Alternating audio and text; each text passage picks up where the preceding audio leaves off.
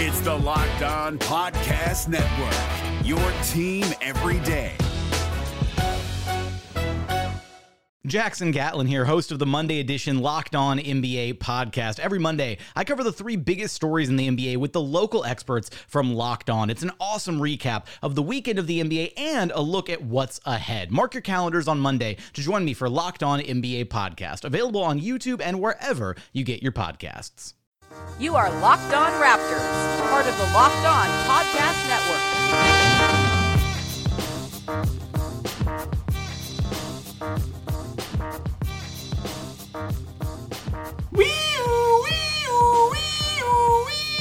Hi, welcome to an episode of Locked On Raptors. I think it's 462. Who gives a damn? I'm your host, Sean Woodley of RaptorsHQ.com.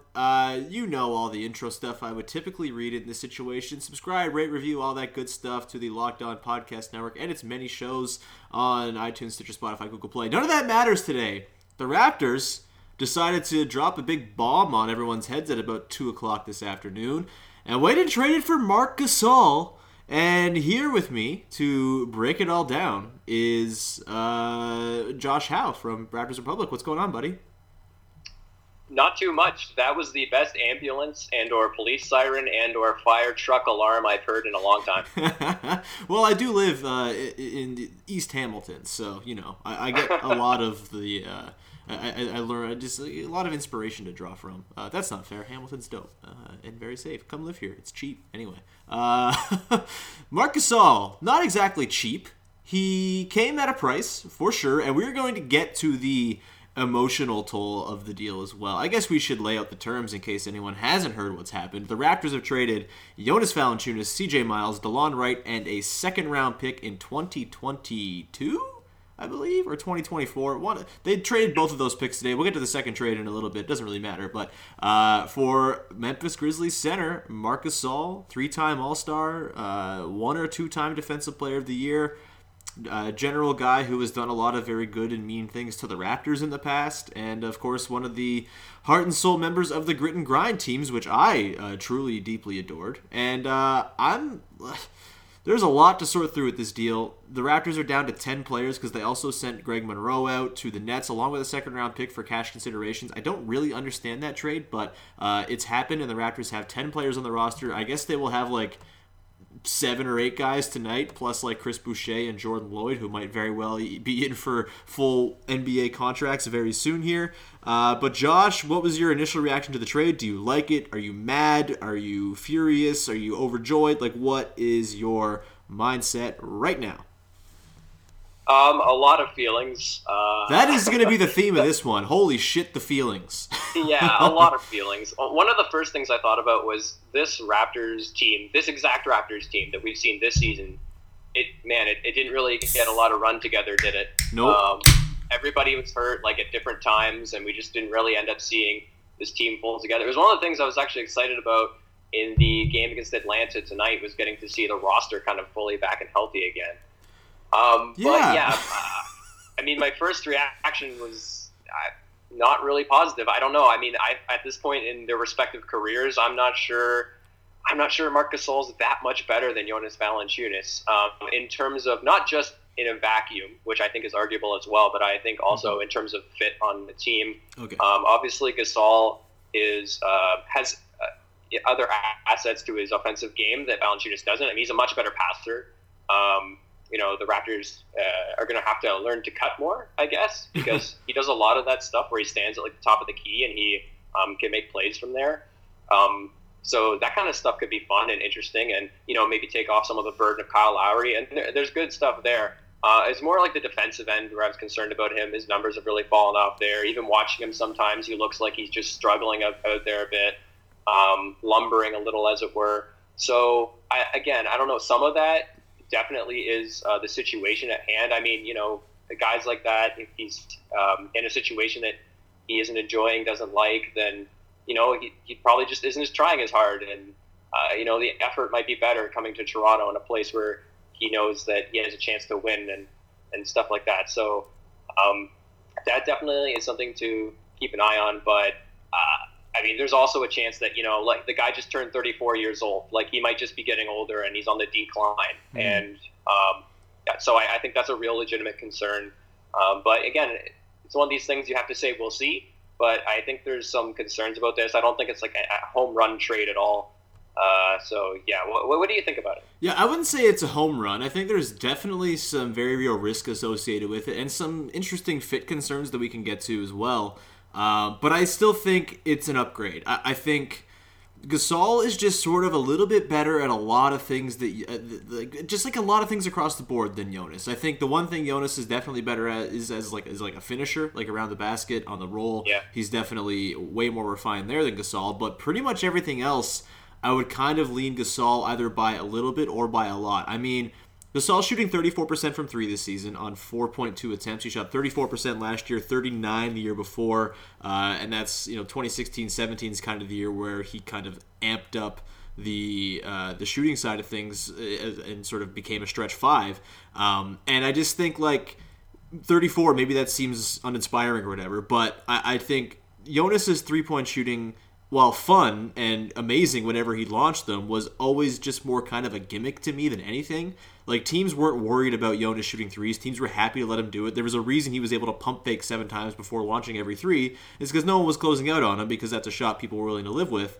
And it just never really turned into a weapon that I think the Raptors could really sort of use in the regular flow of a game, outside of just like the odd sort of like, fluky possession where it comes to him at the top of the key when he's trailing. So from that perspective, I think Gasol is better. I think Gasol is a better passer.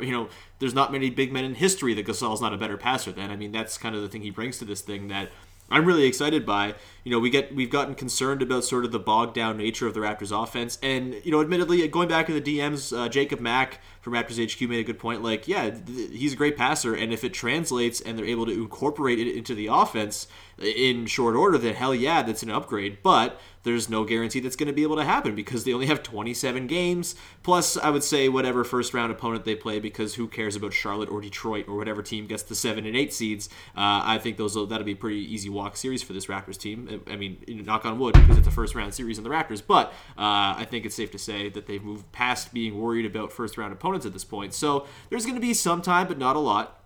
And if they can't get Gasol up to speed, the only real place in which you're getting a real benefit from his improved passing is as a role man and as sort of the guy making the decisions in 4-on-3 situations if Kawhi or Kyle receive extra defensive attention. And even if that's the only upgrade you get, I still think that's a nice upgrade to have, because like, think of so many times in the past in the Raptors playoff history where they would have just these insane, awful just possessions where it would come to Jonas or Serge Ibaka or someone like that, and they would just not have any wherewithal to make that play to move the offense along, and then things would break down and there would be turnovers or bad shots, and it was a disaster. They got better at that, and Serge is better at that, and Jonas got significantly better at that stuff, but Gasol, there's just no question with him, and he's going to make a good play out of it, not just the easy or simple play. He's going to make a smart, maybe even like a brilliant play out of that and turn that 4-on-3 into a real advantage. So I think that's a nice upgrade to have too. Defensively, yeah, his numbers are down, and Jonas, people have cited that he's one of the leaders in rim protection numbers this season in terms of field goal percentage allowed at the rim.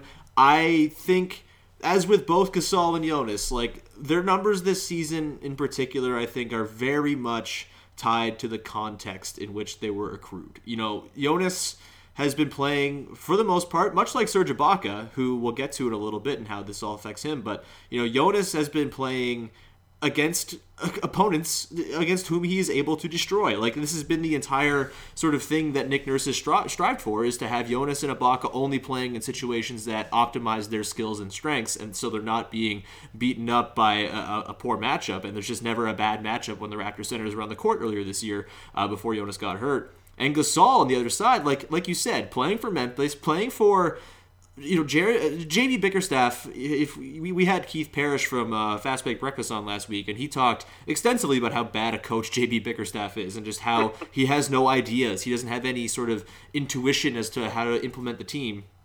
And that roster, outside of Gasol, Jaren Jackson, and Mike Conley, is barren and a wasteland. And Bruno Caboclo-y, like, he's playing real minutes. He's playing crunch time minutes for them right now. I just think the context within which, like, Gasol has been playing this year is not really conducive to personal success. And yeah, I wonder if sort of the fallout with Dave Fizdale last year, whatever his role was in that, and like yeah, like that's concerning as well. If he's sort of a bit of a coach killer or whatever you want to call it, like maybe that's a concern, especially coming in if he's asked to take on fewer minutes or whatever it is with the Raptors. Like these are all concerns. I just think the improvements that are going to be brought to the Raptors by this deal, sort of consolidating the rotation as well. You get rid of some of the questions about CJ Miles and Delon Wright's roles. You just kind of consolidate that. You open up some roster spots for some potentially interesting buyout candidates as well. I think this is a smart move, a smart calculated risk. And it could blow up. It could not work, and they'll be sitting there with a little bit less in the shed, although not that much because Jonas only had 1 year beyond this year, and it's a similar situation with Gasol, where I would imagine both are probably going to opt in. Maybe Gasol opts out. I don't really know, but I do think it's a nice little win now push to, and without giving up either OG or Pascal, who were sort of the white whales that I think most GMs were after in a Raptors trade. Like, I think it makes sense, and I think Gasol is going to fit pretty well.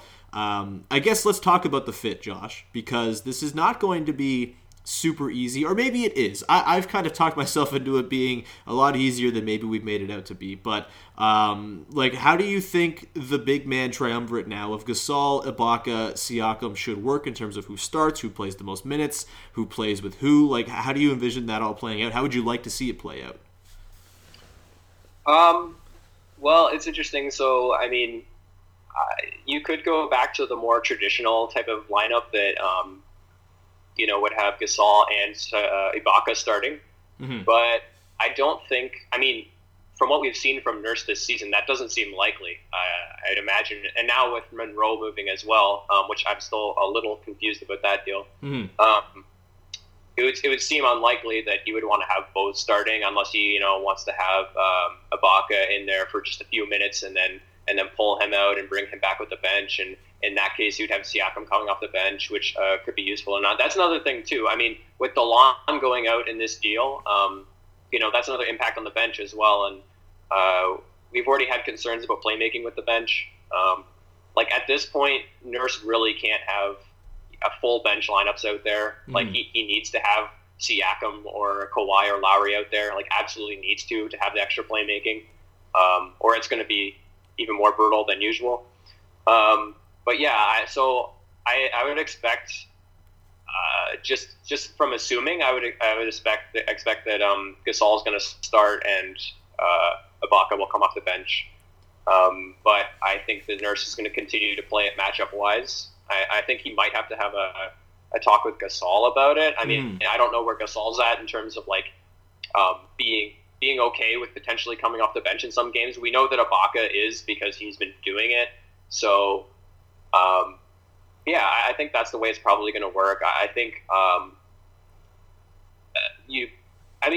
think it's okay either way, honestly, to have Siakam starting or coming off the bench. But I do think he's really shown out in a starting role, and I think he likes being a starter and stuff like that. So it might take some ego management there on Nurse's part, and we'll have to wait and see. But yeah, I imagine it's going to be Gasol starting and Ibaka more off the bench and going by matchups like Nurse seems to like to do. And I would just guess that Siakam also stays a starter, but there's going to be a lot of staggering going on. Yeah, I think that's good too, because I think because the team was so deep and had so many guys that you could argue deserved minutes, I think it almost made it a little bit too tricky for Nurse, and he was almost too prone to just throwing everyone out there and giving 5 guys off the bench a shot and just seeing what worked. And I think consolidating the rotation again, I think kind of makes sense. And let's not understate the importance of Norman Powell's development this season and kind of his, reemergence back to being alive and good and useful. Without that, I don't think CJ or Delon become expendable. But I think the way Norm's played kind of made it so that was something you could part with. And I think Norm's going to be a really useful part of that second unit. And I think in terms of the big men, I think it doesn't have to be that complex. If people are talking about like, oh, Gasol and Ibaka don't fit together, like, yeah, sure, they don't fit together. I don't think they're going to play together particularly often because I think Nick Nurse knows and has seen all season long that Ibaka is better at center too. So just because he has Marc Gasol now doesn't mean he's going to go, all right, Ibaka, back to power forward for you, because there's a whole season's worth or on 3/4 of a season's worth of sample of saying, hey, Ibaka should not be playing at center, at power forward anymore. He's a center, and he's very good at it. I also think coming into the year, Ibaka was slated to play off the bench, I think, a lot more than maybe he has. Obviously, Jonas getting hurt changes that, but like he was starting, I guess, 2 of every 3 games, I suppose. But I think Ibaka coming into the year, and I think both him and Jonas bought into the idea, like, yeah, if you're coming off the bench, it's not because of anything sort of insidious. It's because Nurse is trying to maximize what you're playing against and therefore maximizing your ability to put up good numbers, right? And so I think that's going to be the selling point that he sells to Gasol as well. If there is any sort of massaging, maybe Gasol does have to come off the bench. Maybe there's a playoff matchup where Gasol off the bench makes more sense.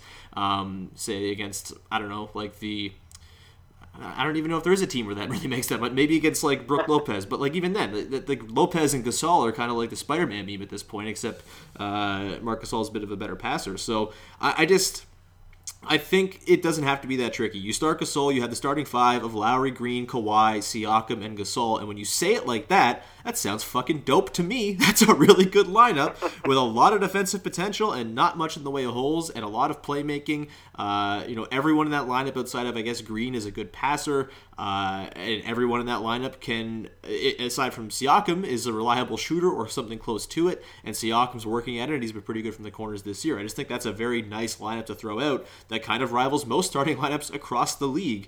And then if you have Ibaka come off the bench, maybe that forces Nurse to just go to the thing that we've always wanted, which is more Kyle with the bench, because it always works no matter what. And if you want to keep Kyle tethered to Ibaka, which I think is a good idea considering so much of Ibaka's success has come with Lowry on the court this season, I think that is really important as well. I also think we're kind of maybe overstating a little bit the importance of Ibaka playing with Lowry. I mean, Lowry missed like a whole month, and Ibaka was still pretty damn good in that time and put up numbers, maybe a little bit less efficient, but I don't think him and Fred are like this sort of poisonous matchup that doesn't work at all, or pairing that doesn't work at all. I think they can work at least a little bit against, especially against second units, right? They're not playing starters, they're playing second units in the most likely scenario now.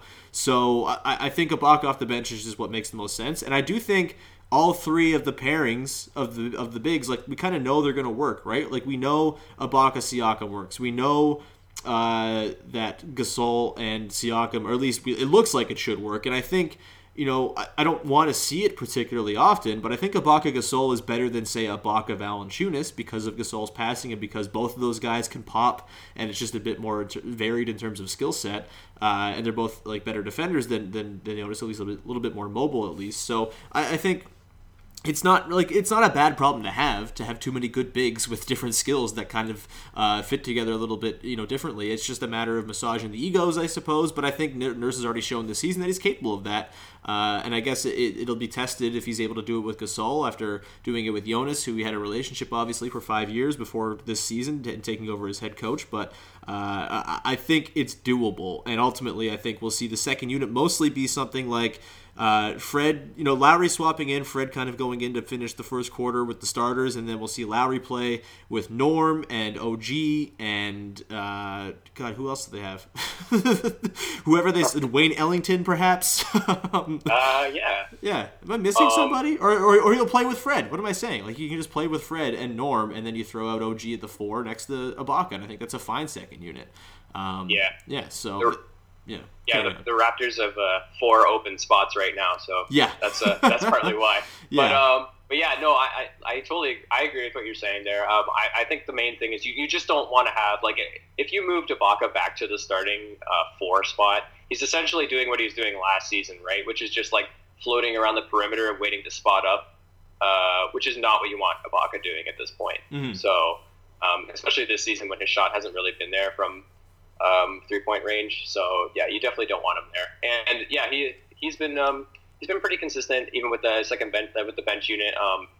Van Vliet's been a little better in the past month or so of finding him in the pick and roll, pick and pop. because he's just like learning off of Lowry and figuring out, this is how this guy wants the ball, and he's been better at that too. So that's kind of helped it out. So I'm not worried about that so much. I think Ibaka's going to be fine if he came off the bench more as a bench center. Yeah. The NBA playoffs are right around the corner, and Locked On NBA is here daily to keep you caught up with all the late season drama. Every Monday, Jackson Gatlin rounds up the 3 biggest stories around the league, helping to break down the NBA playoffs. Mark your calendars to listen to Locked On NBA every Monday to be up to date. Locked On NBA, available on YouTube and wherever you get podcasts. Part of the Locked On Podcast Network, your team every day. And also, the starting lineup with Ibaka at center has been bad for 2 months. Like, a negative 7.5 net rating, bad. So, maybe it's time, like, Ibaka's been great. I there's no disparaging Ibaka's season, but Nurse had an interesting comment a couple games ago, I guess it was. Maybe it was the game. It was against the Bucks, I think, where they had that bench unit that was in there that played pretty well. Got them to within 6 a couple times. And then Nurse said something like, yeah, sometimes you ride it a little bit too long, and maybe we did that a little bit with that lineup, and you want to maybe get it out of there before things sort of turn. And I wonder if maybe that's sort of a full season approach you can take to Serge Ibaka. He's been awesome. He's been significantly better than I think anyone would have thought he was going to be coming into the season. I thought he was going to be just like a dead piece of carcass on the team, right? He was so bad in the playoffs. I had no hope for Ibaka.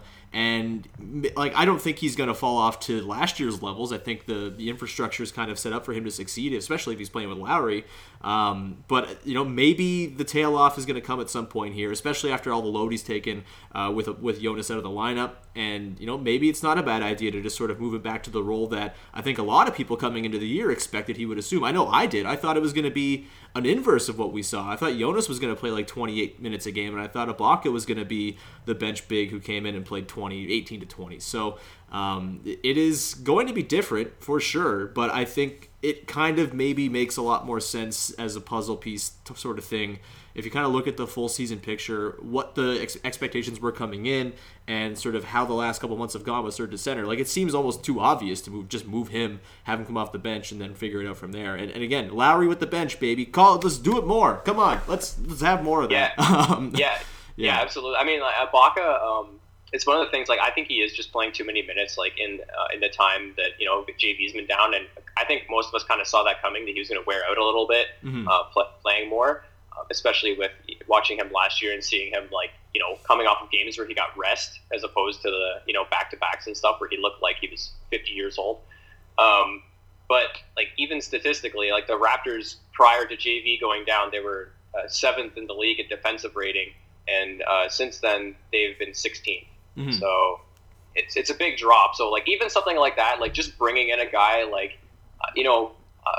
just getting, if we'd had JV back tonight or whatever, just having somebody there as well will just help Ibaka's case, I think, too. He just needs to take a step back and not have to play as many minutes, and the grind will be easier on him. So in that case, that's something that Gasol coming to the team will help with as well. Yeah, there's all this concern about sort of shaking up the formula, but maybe the formula kind of needed a shake up, and maybe the red flags were there the last couple months, and maybe this is kind of exactly what they need to sort of change things around.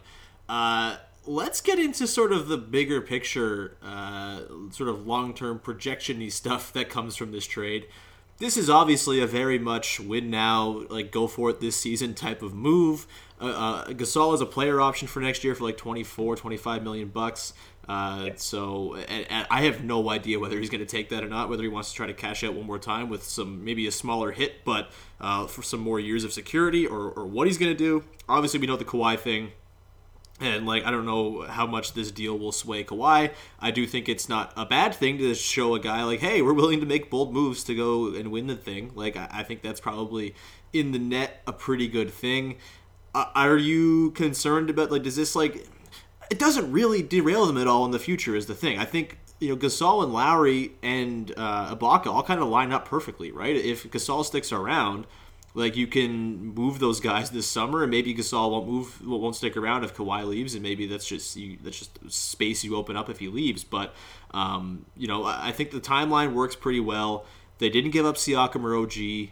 They only gave up the first-round pick for Kawhi, and they didn't go give up, first-rounders down the road. Like, does this concern you at all about the trajectory of the team, or are you very much okay with the minor trade-offs for the sort of more perceived vision of going all in for it this year?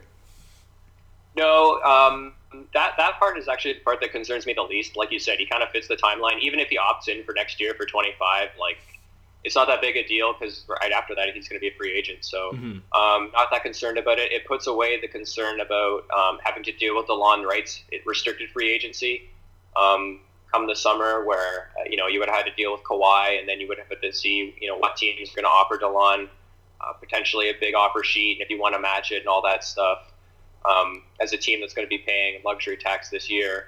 So that was going to be a concern. But yeah, I mean, he matches the timeline. You trade off Valanciunas and Wright and Miles, and who are all on the same sort of similar timeline. And I mean, JV it was just for less money, but he was on the same sort of deal basically. Exactly, as player option for next year. I mean, I do think Gasol is going to opt in because I don't think the market for bigs is going to be that great this summer. Yeah. But I mean, some of those things you wait and see. But honestly, like that part doesn't concern me at all. No. Yeah, I think I'm with you there.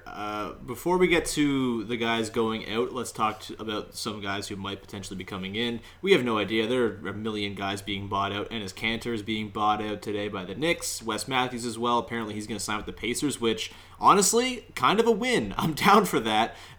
He might make a 4-5 series between them and a Celtics or Sixers a little more tricky. But ultimately, I'm just glad he's not on like the Bucks or the Sixers. That's good for the Raptors, I think. In the aggregate, even if he's not signing with the Raptors themselves. Is there anyone in the buyout market that like you would like to see? Let's assume Chris Boucher gets one of the 4 remaining spots before the 14-man because I don't think they're going 15. I think the Monroe thing I don't understand. I'm guessing it's some sort of tax thing where like they don't have to like buy him out and thus they're saving money by just giving up the second-round pick and saving tax. But like so that's fine. But Boucher, I'm assuming, gets one of those spots. Maybe Jordan Lloyd gets another. Is there anyone else that you're kind of you're circling as buyout guys that you're hoping the Raptors can pick up here? Yeah, I think it's got to be Wayne Ellington, right? Yeah. He's a Wes Matthews type, maybe a little less of the defense, but he's got the shooting. Obviously, that's something that the Raptors have struggled with this year, is just having a shooter. I would think of him as like basically a CJ Miles replacement if the Raptors are able to land him. Mm-hmm.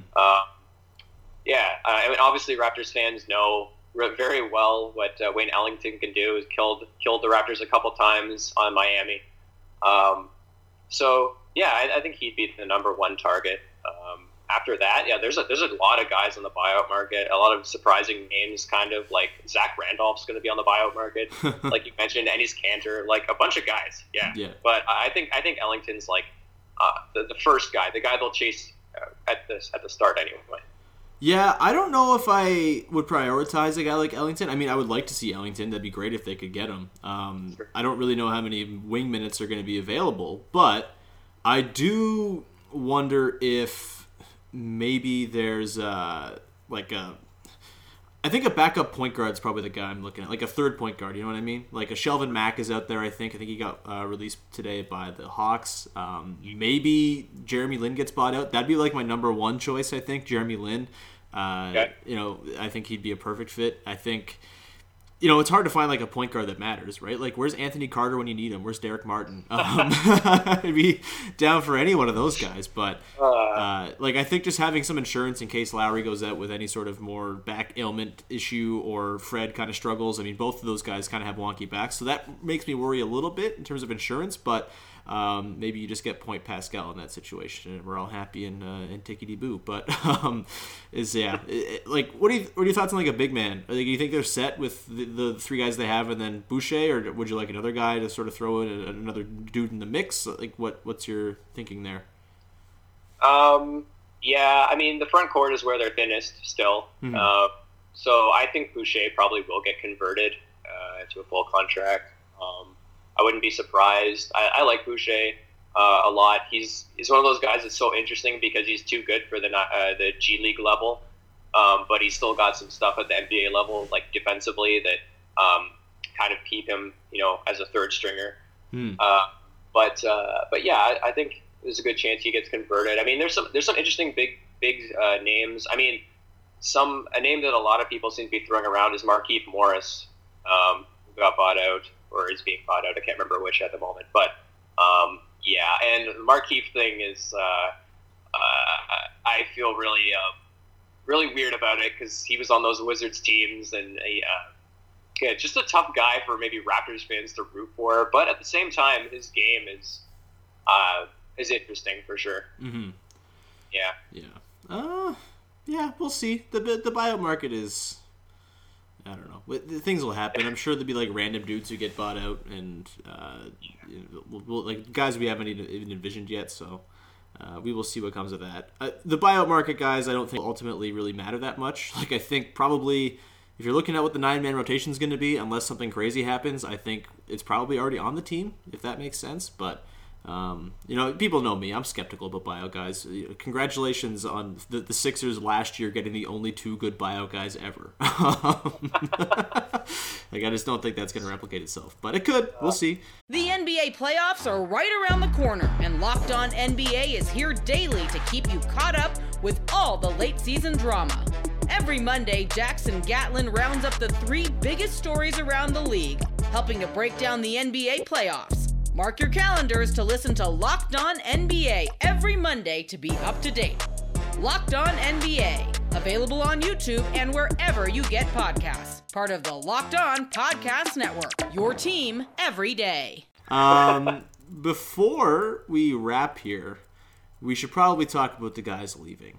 I'm probably going to do a more extensive podcast on this, but Jonas Valanciunas was the longest-serving Raptor. It is now Kyle Lowry, which I think is fitting. Number one, above all else, I'm glad the Raptors didn't do something dumb and trade Kyle Lowry, because that would have sucked ass, and I would have enjoyed every single success this team might have had with someone else playing point guard a little bit less because Kyle Lowry wasn't there. I firmly believe that I would just have they won the title, I'd just be like, yeah, but Kyle wasn't there, so do I really care? I don't know. Obviously, it would change in the moment, but I think Kyle was kind of the one untouchable in my heart, at least. Jonas would have been close because he's been around forever and he's a lovely guy. He's been looking so good on the sidelines the last couple of weeks. He's become the apple of everyone's eye. And it's hard to see him go. Do you have any thoughts on the departure of Jonas? Do you have any memories of Jonas? It's a tough one to say goodbye to, man. Yeah, he's been around for so long. It just feels like he's a staple of Raptors basketball now. Mm-hmm. You think of a Raptors big man, you kind of think of Jonas Valanciunas. There's not too many that necessarily that you think of before him by this point, right? I mean, there's a few, obviously, like Chris Bosh, and then some of the other more likable ones or infamous ones like Bargnani or whatever. But Valanciunas is right up there. He's a guy that consistently upped his game in the playoffs, which was exciting every year. He's always so amped anytime he does anything. Gets an and one play and he screams and roars, makes for some of the best sports photos from the Raptors games. It's just a player that worked really hard and continued to get better, and he's been really great this year. And one of the most divisive players for Raptors fans. I'm almost gonna miss the JV Hive versus the World thing, man. Yeah. I mean, I won't at all, but I'm sure in its absence there will be some sort of longing. Yeah, absolutely, and one of those guys that is almost like a debate fodder, right? And when you're at the barber shop or something, and you talk about does the coach use him right, and all those storylines about Dwayne Casey not wanting to play him in the fourth quarter, and all of this stuff, and how Nurse was using him mostly as a backup this year, and all that stuff, and how personable he was, and he's willing to do whatever to help the team win, and yeah, man, he's a super lovable guy. For some reason, Itty Bitty Ballers is sticking out in my head. Everything, is definitely one of the. He should be a fan favorite. I think Jonas Valanciunas is, he was nothing but professional in his time at the Raptors. There was that one moment, he's like a kid, but he had the DUI moment, but whatever. Yeah, right before the playoffs, right? Or like after game 1 or something like that. Yeah. Wasaga, baby! Yeah, Wasaga, yeah. It's not funny. Don't drink and drive, kids. It's very bad. But yeah. Yes. He was I mean, he still is a child. He's so young. Yeah. He's like 25, 26 now. 26? Yeah. Well, I can't say it because he's older than I am. But still. Fair enough.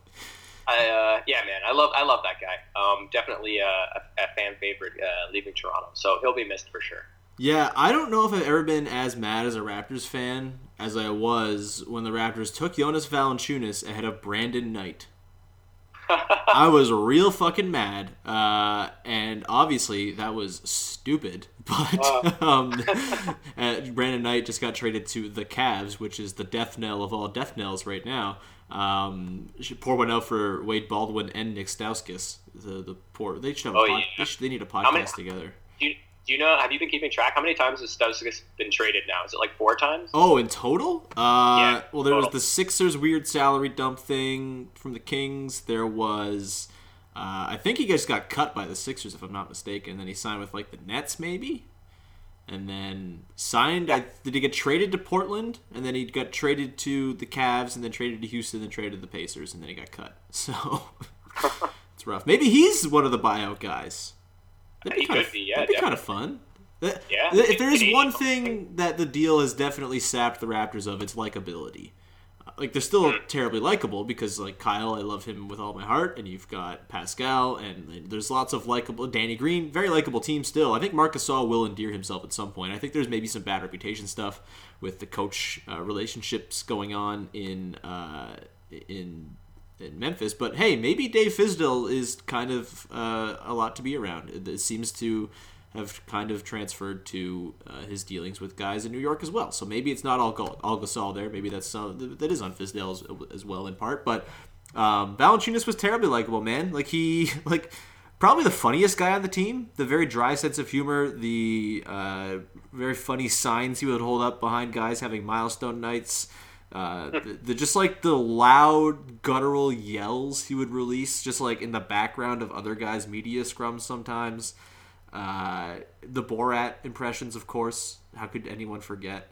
And then I remember like the sort of the mythology that was kind of around him when he had the year where he stayed in Europe, and then we all just saw the video and stuff from his Lithuania time, and it was like, oh man, we're getting Joakim Noah, baby. And then he was not Joakim Noah at all because they made him like bulk up to this like chunker, but he made it work. And credit to Jonas for being one of the few sort of relic-y old big men who kind of made his way and survived the changes, right? Like, he very easily could have been Roy Hibbert, but he adapted his game. He became more of a role man than he was a poster-upper by the end, and it's not like he's dead. He's going to Memphis, where he's probably going to average like 25 and 11 because the Grizzlies have nothing. But I think he really sort of adapted himself to be not a modern player per se, but someone who could survive in the modern NBA, and he deserves a lot of credit for that.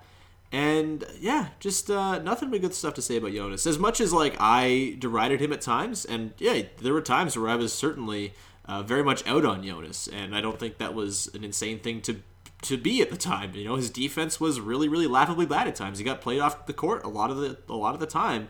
But if he got the right matchup, man, poor DeAndre Jordan, poor Andre Drummond, poor Hassan Whiteside in the playoffs before those two both got hurt and ruined the only good thing about that series. There was a lot of really good stuff with Jonas as well. I'll never forget the dunk he had on Boban in the game season opener in 2015-16, I believe it was.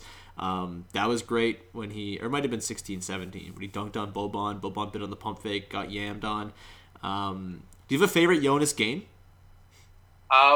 In particular, I'd have to think about the thing that's sticking out in my head right now is just the last time he was healthy and Toronto played the Sixers and he was kicking Embiid's butt. Yeah. Like, this is arguably the best center in the league in Joel Embiid, and Valanciunas just came out and just took it to him, like, over and over. It was awesome. It was so cool. It's those kind of moments, where he's a guy that he doesn't back down. He gets his game up a notch when he has to go against guys like that. He takes those kind of matchups personally, and that was always one of my favorite things about him, was that he has that competitive fire to that degree where he's like, oh, okay, you're the best center in the league? Well, not tonight. And that was, that's just a moment that I'm never going to forget that moment for sure. He's better than Drummond, per Masai. Oh, yeah. Don't forget about that. Another one of my favorite games, and better than Embiid, by the way, on that note that you mentioned. Just like constantly a foil for Embiid that I hope the Raptors aren't going to terribly miss. Although, Marc Gasol, a pretty damn good post defender, so I think they'll be okay there. But yeah, better than Drummond. What other game? I mean, that whole playoff run before he got hurt against Miami in Game 3, he was outstanding. I remember the 19 rebounds he had, the 11 offensive boards in Game 1 against Indiana. They lost that one, but then he came back out at 23 and 15 in Game 2 of that series. And then I think my favorite Jonas game ever was Game 1 against the Heat. Yes, they lost that game, but he was the reason they were close in that game. Like, that was a horrible Lowry game. Lowry's only moment of not sucking was the half-court heave. And Jonas carried them into overtime and then through the overtime as well. He might have been the only Raptor to score in the overtime, if I'm not mistaken. He was insane.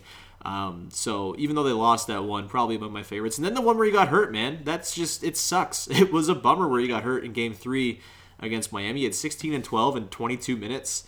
And he goes down, the ankle kind of buckles on him, and then the Raptors obviously make it. And I don't think him missing the rest of the playoffs, or up until the last 2 games of the Cleveland series, really mattered all that much in the sort of grand scheme of things, because he wasn't really a Cleveland matchup type player. But it sucked to see him go out when he was kind of having his moment, right? And it will, I'll always remember that. Jonas was great. C.J. Miles, sad to see him leave.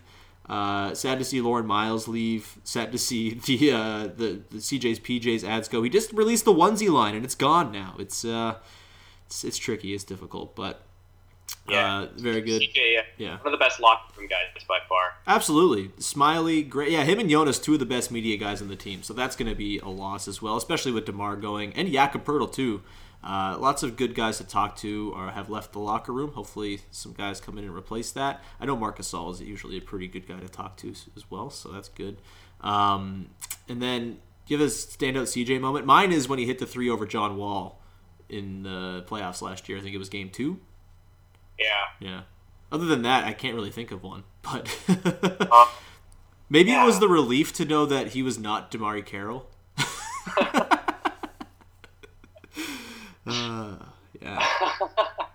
Yeah, no, definitely. I don't know if I have a specific moment, but there were there were a few games, multiple games, especially around early last season when he was just starting the team, and there was a couple of games where he just came out and hit 4 or 5 threes. Yeah. And those, once he'd hit 2 or 3, and he would come down and he'd kind of heat check himself, and I always love the way he's always so fluid. He's at his best when he's moving into the shots and continuously moving. Mm-hmm.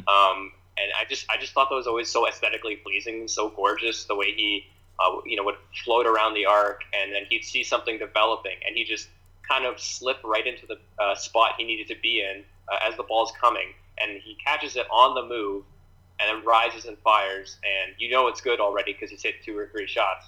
Mm-hmm. And I always thought those moments with him were really just kind of basketball purity in terms of shooters, and that kind of stuff I thought was always really cool.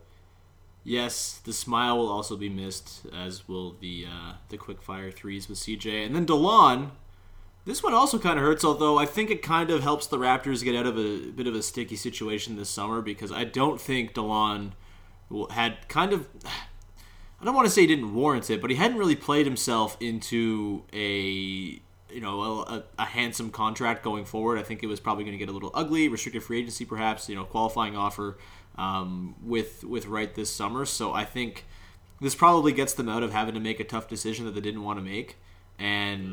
But he also brought much joy. It's kind of a bummer. We never really got to see a full. I mean, last year I guess was the closest thing to it when he was so great with the bench. But even then, he missed a lot of time with the shoulder injury. The injuries were always kind of a problem with him. But one of the most fun players I can remember watching with the Raptors. Just in terms of the stuff he could do.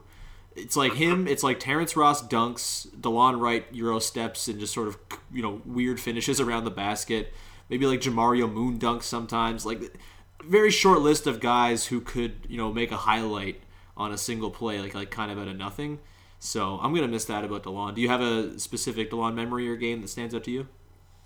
Yeah, it's got to be Delon versus Kelly Oubre. Yeah. And I love that so much. The block at the end of Game 6. Yes. Oh man, it was one of the best feel-good moments of that playoff run. Were you on the Drunk Party podcast I did after Game 6? Yeah, I think so. Yeah, I think you were, and I think we reveled in that Delon Blanc on Kelly Oubre quite a bit. It was great. He was great in the playoffs last year, man. Game 1 against the Wizards, the Game 1 win, which was the elusive Game 1 win. He had 18 points, 4 assists, 3 steals on 7 of 10, hit 3 of 4 threes. The other 18-point game in Game 5 against the Wizards. Like, he was great. Not so great against the Cavs, but no one was really all that great against the Cavs except for OG or Kyle. So, what are you supposed to do about that? But yeah, Delon will always... it sucks. The gang of Utes is broken up now. This sucks. Yeah. R.I.P. Bench Mob. Yeah. Though the Bench Mob is entirely gone. Yeah. Yeah. It was, well... I just got sad. I also got sad earlier thinking that Jonas isn't going to be there for DeMar's return game a couple weeks from now. Oh, yeah. And not going to lie, welled up a little bit at that thought. It sucks. It's a bummer. I hadn't thought about that till just now. I'm feeling it. Oh, yeah. My goodness. Yeah. And Jonas will get a really good reception when he's back, I'm sure. Or like half the arena will cheer and the other half will boo or something. I don't know. But I put Jonas coming into this year, and I don't think it's changed. I think it's probably stayed stagnant. I put him number 6 on the all-time Raptors list. Like, he did a lot for a long time, was very consistent, maybe didn't have the room to blossom, but maybe didn't earn the room to blossom with his defense. I don't know, but Jonas Valanciunas will be missed. Marc Gasol, very excited for him. I think this is going to be good. I'm talking myself more and more into it. At the time, I was very scared about the return, but they didn't even give up a first-round pick for it. I think that's a nice win, and I think he is going to fit in super nicely. Just think of like I said, that Kyle, Green, Kawhi, Siakam, Gasol starting 5 is pretty goddamn bonkers, especially when you have Serge Ibaka coming off the bench, and OG, and Norm. And Fred. It's still a really, really good team, if a little bit thinner and in need of some help on the bench. But that's going to do it. I hope everyone enjoyed this podcast. I certainly did. It was kind of a wild-ass day, but sorry we didn't do a tribute to Greg Monroe. He was fine. He had nice eyes. We did a good podcast about him in the summer, myself, Katie, and James. That is my favorite memory of Greg Monroe because the on-court stuff was bad. But...